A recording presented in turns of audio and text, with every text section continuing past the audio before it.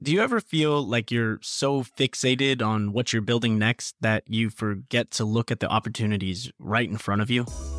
Right now, people around the world are looking for meaning and purpose and value, and many of them are searching for those things through their jobs.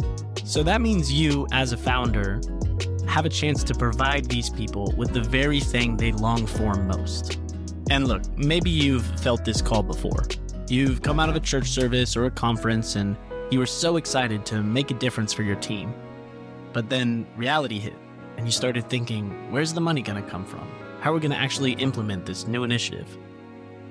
Quickly, you move past the opportunity and decide that it's just too complicated to get into right now. But what if it actually wasn't that complicated?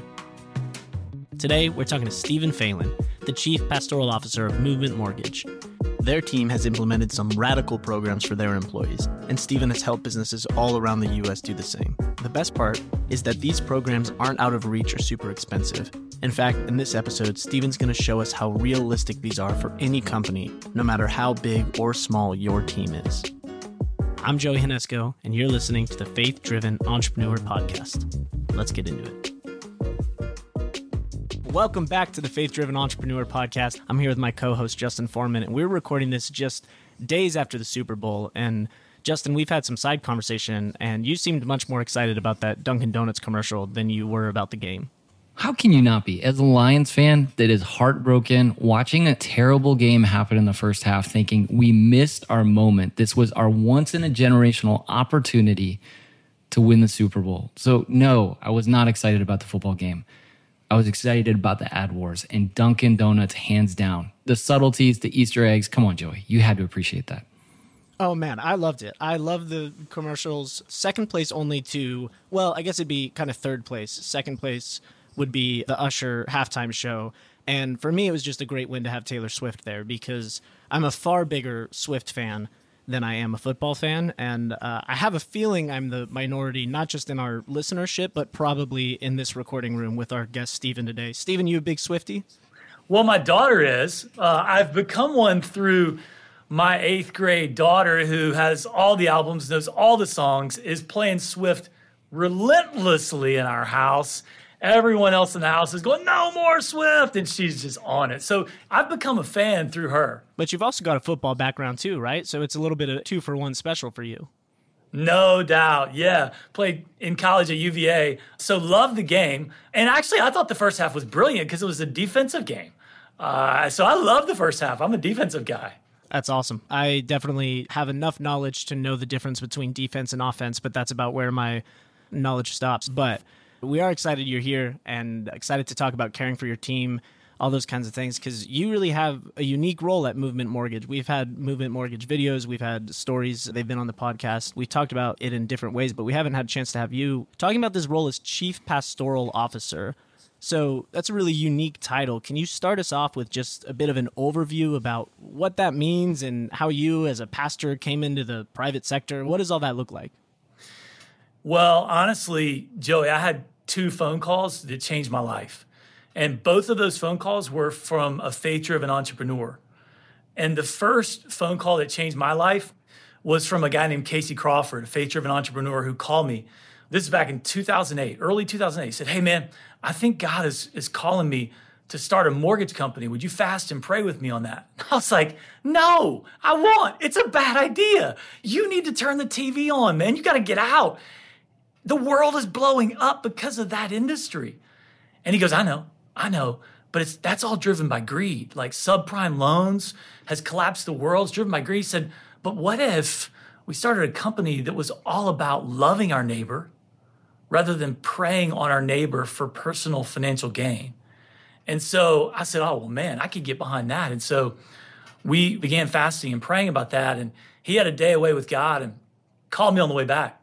Hey, man, like God spoke to me. It was awesome. I said, man, that's awesome. What did he say? He said, well, he told me to cap my income, live moderately, and give it all away. If this company really goes, if God really blesses it, man, I think I'm called to build God's kingdom with this, not my own personal kingdom. And man, that was so inspiring to me. I said, man, listen, I love that. You've heard from God on this. And I said, it'll be my pleasure to hold you to that for the rest of your life because you've heard from God to start a company that's all about the kingdom of God and not the kingdom of Casey. And at the time, it didn't matter, right? Because it was like me and him. And there was no money, there was no nothing. And so he has his Jerry Maguire moment and like bangs out this manifesto and sends it over to me. And then we started dreaming about what would a company look like that was really about seeking first the kingdom of God, loving your neighbor, really the great commandment. How do you live out loving God and loving people? And so that conversation changed for me. And that then set the trajectory of a company that's built around loving teammates, doing everything we can to love teammates with eternity in mind, their long-term best interest in mind. So I tell you what, that one phone call changed my life. It changed the way I think about the Great Commandment. And later in the call, we can get to the second phone call from a faith-driven entrepreneur that also changed my journey. But that one really took me on a journey with a faith-driven entrepreneur to think about how can we reimagine faith in the marketplace, integrating faith and work at every level, built around fundamentally loving your neighbor and loving your teammate. Man, there's so much in that, Stephen, when you're talking about the idea of like, man, there's a decision that's being made early and it's before the success, it's before the growth. It's so important and so critical that God gets a hold of our heart when there is nothing. So that when those big things come, when the growth comes, that we have the ability to handle it. When I look at being around the movement for the past 20 years, and I think of leaders of the Green family at Hobby Lobby, I think of Casey, I think of the Barnhart story, and I think of that. There's a consistency there of people that have made a decision before. They made a decision early. And I think about just kind of the joy that you see in those stories of how it's unlocked this opportunity so that whether times are good or bad, there's more freedom to say, this is not about me, but this is really about something more. And I was thrilled to be with you guys last week because I think that there's this question that entrepreneurs are asking. And they're saying this question, man, I know I'm supposed to do more. I know I want to do more. I might even go in church on Sunday morning and feel convicted that I need to do more.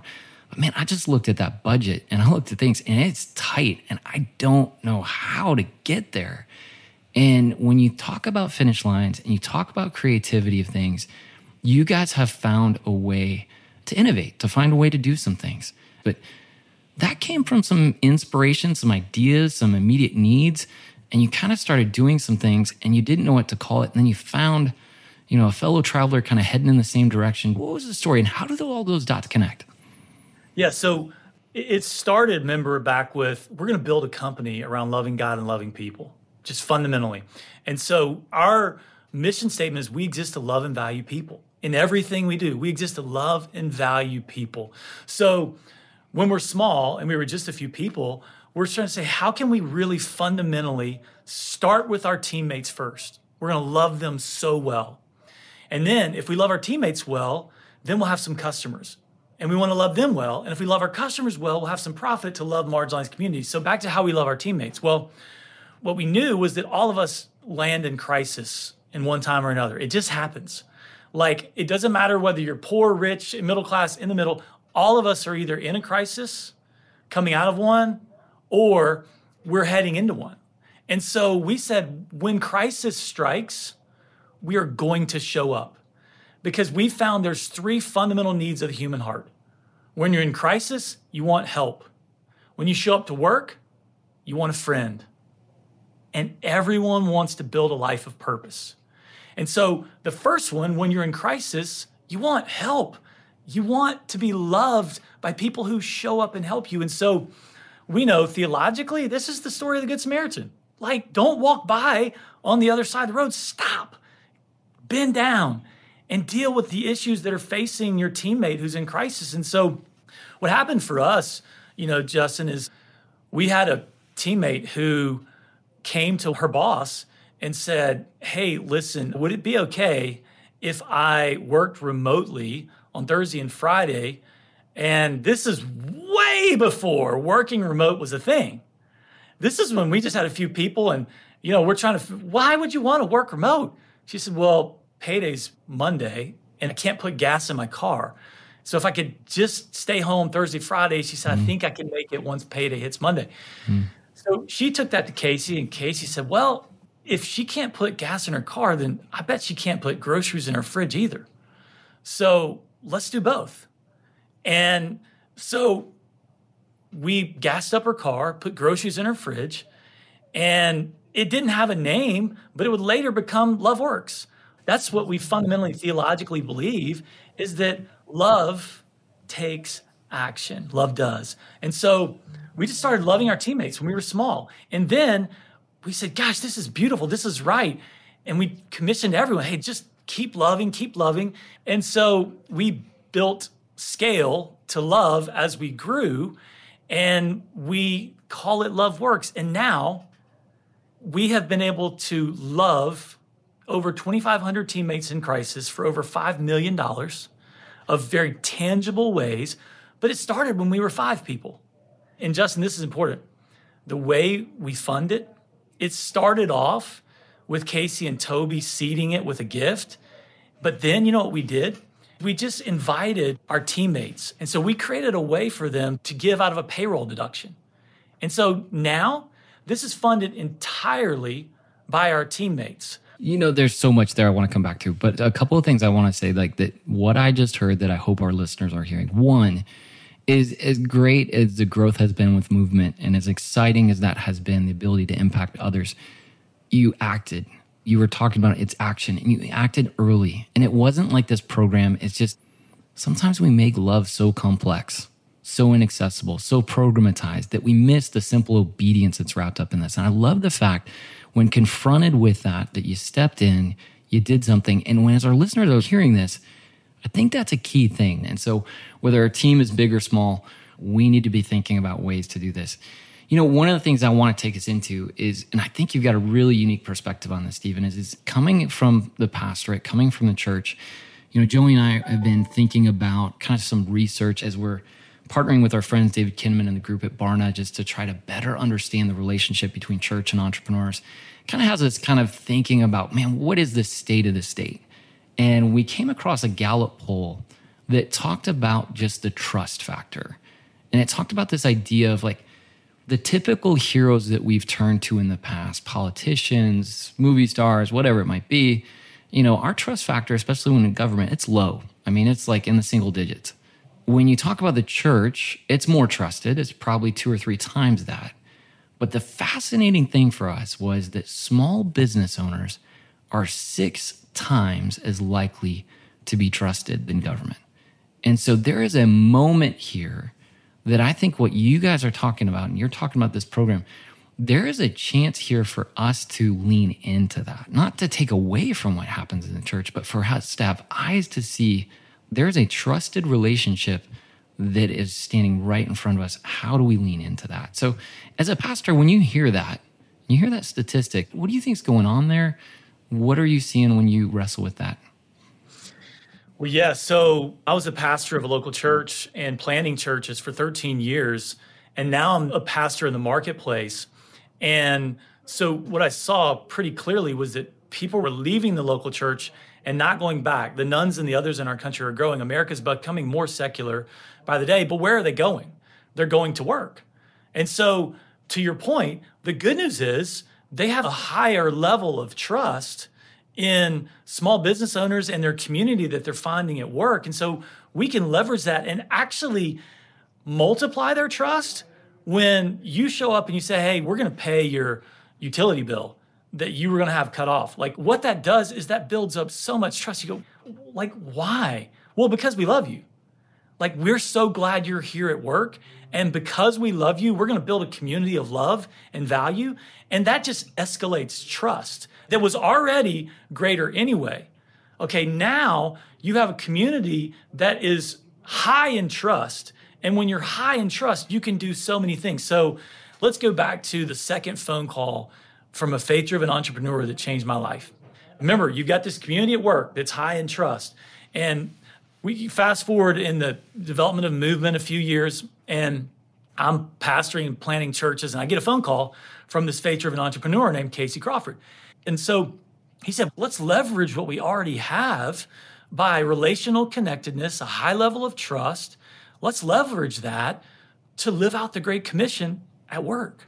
And so on top of Love Works, what we did is we built a mentoring process to love people. And our definition of love is to act with their long-term best interest in mind. So mentoring is just acting with their long-term best interest in mind. And we built an explicitly faith-driven track called the Faith and Life track. And we have seen so much fruit, so many lives transformed. Marriages get better. They become better parents. They become better humans, pouring into them in every way. And then we developed other tracks for the mentoring process, a leadership development track, a life planning track, and a grab the key track. But all of that was built around how do we love people? How do we love them with eternity in mind? And when you pair Love Works with a mentoring process, it is so powerful because you're living out the Great Commandment and the Great Commission at work, and the impact is extraordinary. It is extraordinary. And the thing that I love is when you talk about the Love Works program, if we're resetting for our listeners here, that's a program to step into those times of crisis, those times of struggle. But then there's a part of it that you want to go on the offense and you want to get ahead and you want to help people to make sure that, like, whether it's life goals, life planning, you guys have talked about the power of just what home ownership, things like financial decisions, major financial decisions, what that does for generational opportunity and wealth preservation, wealth creation, and what that does. And I think the way that you guys have framed those plans and those goals and those steps, it's an offense and a defense. If we started off with the football kind of talking at the game, that's really what this is. But here's where I want to get specific. So, like, for one, I can hear the joy in your heart and your words, and I love it. I love seeing a pastor that is talking about, man, these are the opportunities we have dreamed of in the church. They are right in front of us, and they're all the time right here in the marketplace. So I want to get specific. When you talk about, like, programs like Love Works, and maybe then we'll work to mentoring, but some people listening to this are going to be saying, well, how does this program work? How does Love Works? What does that look like? So you're talking about a program here that has a payroll deduction system everybody is able to contribute into. That's got to be big things, I'd imagine, for the culture. I mean, what percentage ballpark or people are participating in a program like this? Yeah, Justin, great question. So currently, over 50% of our teammates are contributing through payroll deduction. We've had as high as up to 71%. And let me tell you, you want a massive culture win? Start Love Works. Like, there's not a single person who's going to be like, we really shouldn't. When people are in crisis, I don't think we should help. Like, it's just kind of, we're all like, we all want that. Right. And so I think this is one of the easiest culture wins that every business can establish. There's absolutely no downside, and there's an enormous upside. And it's just a commitment for love's sake, for the sake of love. And yeah, literally, like, we can help you set it up in a way that people will actually get, a tax deduction as they're giving. You can handle it either internally, like we're doing, or we can help you set it up externally through some partners with Helping Hands, some different ways. So if anybody's interested in that, we'd love to help you talk through the specifics of that. But yeah, if you cast a vision for it of this is the kind of community that we're going to build, that we all want to be a part of. And then we just kind of go all in of loving on our teammates when they're in crisis, and you start to share those stories, and the culture starts to elevate. Yeah. Everyone says, I'm so glad I work here. Like, I never would have thought that I would have been loved like I have when I showed up to work. This is what I've always dreamed of. Yeah, it's a team that everybody's wanted to be a part of. It's the thing that they've wanted to feel seen. And I think this is an important distinction that I want to make is love unconditional has struck me. That love for love's sake. Like that is our call, that is our commandment, that is what we're called to step into. And we could end the podcast right there. And yet there's something of what you're alluding to that we also need to talk about, because I think oftentimes we think about trade and we think we're sacrificing, we're trading down, but we're really trading up, because you're talking about we're trading up for a culture that everybody wants to be a part of, that you're going to have buy-in, that you're going to have support, that you're going to feel joy going to work. There's different ways that it kind of comes full circle in this perpetual flywheel of good happens. Can you talk about some of the ways you've seen that culture change, or, how has that affected recruiting or turnover or some of those other things that are a part of that equation? When you show up to work, you don't want to be treated like a commodity that is traded, that you feel transactional, not relational. Love Works helps you show up and feel like a human being who is loved in tangible ways.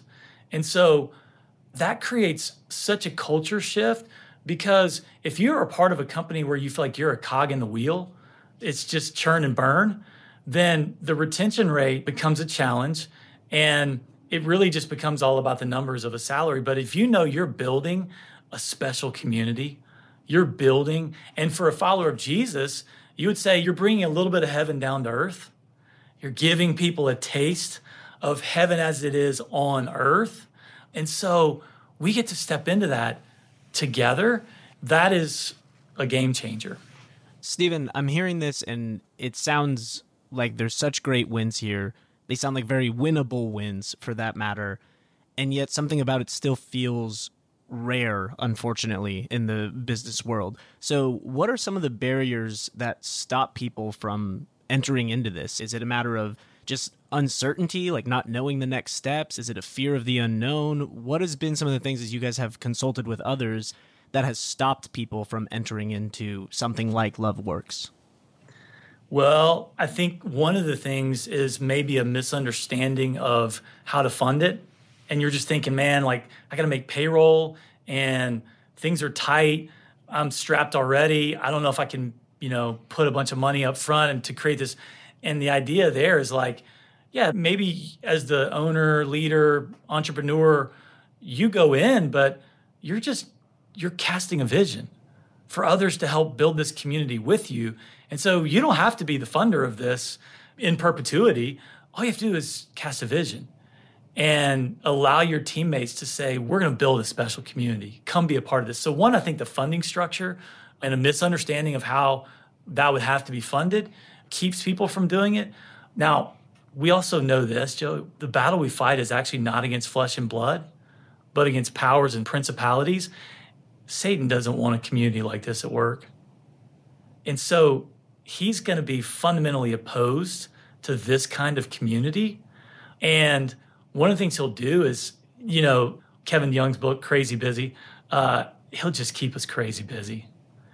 And you just feel like I don't have the bandwidth, I don't have the time to think about, the sort of working on the business, in the business. And there's so much working in the business that it's hard to kind of take time to pull back and go, man, like, here's some easy things we could put in place. And this one's easy. And so I think that crazy busy mentality and the funding are two of the things that we see as obstacles to overcome, but they're easily overcomable. Yeah. Well, one thing that we are deeply passionate about here is making sure that maybe it's a Texan phrase, but this idea that there's no pep rallies without a football game, that there is no hype without something to go do and to get after it. And we've mentioned this on the podcast a couple of times, but that is why it was so great to be with Stephen and the team last week to capture some of the heartbeat of this story. And so one of the things that you might notice on the Faith Driven Entrepreneur app is a growing list of courses that will continue to highlight specific issues, places where we get hung up as entrepreneurs and we get stuck and we want to break free from that. And so whether it's a course on what does it look like to find right fundraising and partners to financially support on that journey, we've got a course that we've done with friends like Jessica Kim and that. And so this is another one. Specifically about caring for your team. We've got a 3-part session here, Story of LoveWorks, where we go deeper into the program here to see how it's run, talk to other team members and just kind of the different roles that come together to form that program. So we don't have a specific date of when that's coming out, but in the coming months, stay tuned for that we are thrilled to be able to put that in the hands of faith-driven entrepreneurs to say, hey, how do we get in the game? How do we take that first step? How do we make sure that we get past the fear and the hurdles there? So very, very much looking forward to that. Stephen, so grateful for your team being a part of that last week and just the whole movement team coming together to pull together that series. Yeah, thanks, Justin. It's an incredible joy. I think that the movement that is developing among faith-driven entrepreneurs is inspiring. The church is awakening in the marketplace, and the church is winning in the marketplace. The church is on the move. The church is God's instrument to shatter the gates of hell. And when we build communities, he has shown you, oh man, what is good, but to do justly and to love mercy and to walk humbly. Love works is Micah 6:8 lived out. It's the Good Samaritan lived out. And so we can demonstrate the gospel, and it may never have the name of Jesus attached to it, but it's just an expression of love. It is a demonstration. He has shown you, oh man, what is good? To love mercy, walk humbly, do justly. And so let's extend those kind of communities. Let's proliferate. Let's make them ubiquitous in the marketplace. And the prophet spoke of the mercy of God rolling down. You know, Amos speaks of this great day. What if we get to step into that and help create that? It'd be our joy at Movement. I mean, if you would contact me, you don't know how much joy I get in coming alongside other entrepreneurs who are like, yes, I'm in. We're going to do that. We're going to do that and some. And I learned from the entrepreneurs, Justin, who innovate, who take this and go places we haven't even thought about. That's what's such a joy, is to see the innovation of the church, capital C, in the marketplace, funneling, you know, this movement of God's spirit and love into people. It's a beautiful thing. Man, I love that, Stephen. We always end every episode trying to center on God's word, and you just brought us there without even the question. So just so grateful for what you are doing at Movement and through the LoveWorks program in your company and in the companies that you guys have worked with outside of that. So thanks again for joining us. It's great to have you on, and I know our audience will be blessed by the insight you offered. So thanks again, Stephen. Thanks for listening to the Faith-Driven Entrepreneur Podcast. Our ministry exists to equip and resource entrepreneurs just like you with content and community. We know entrepreneurship can be a lonely journey, but it doesn't have to be. We've got groups that meet in churches, coffee shops, living rooms, and boardrooms around the world. Find one in your area or volunteer to lead one and bring this global movement to your own backyard. There's no cost, no catch, just connection. Find out more at faithdrivenentrepreneur.org.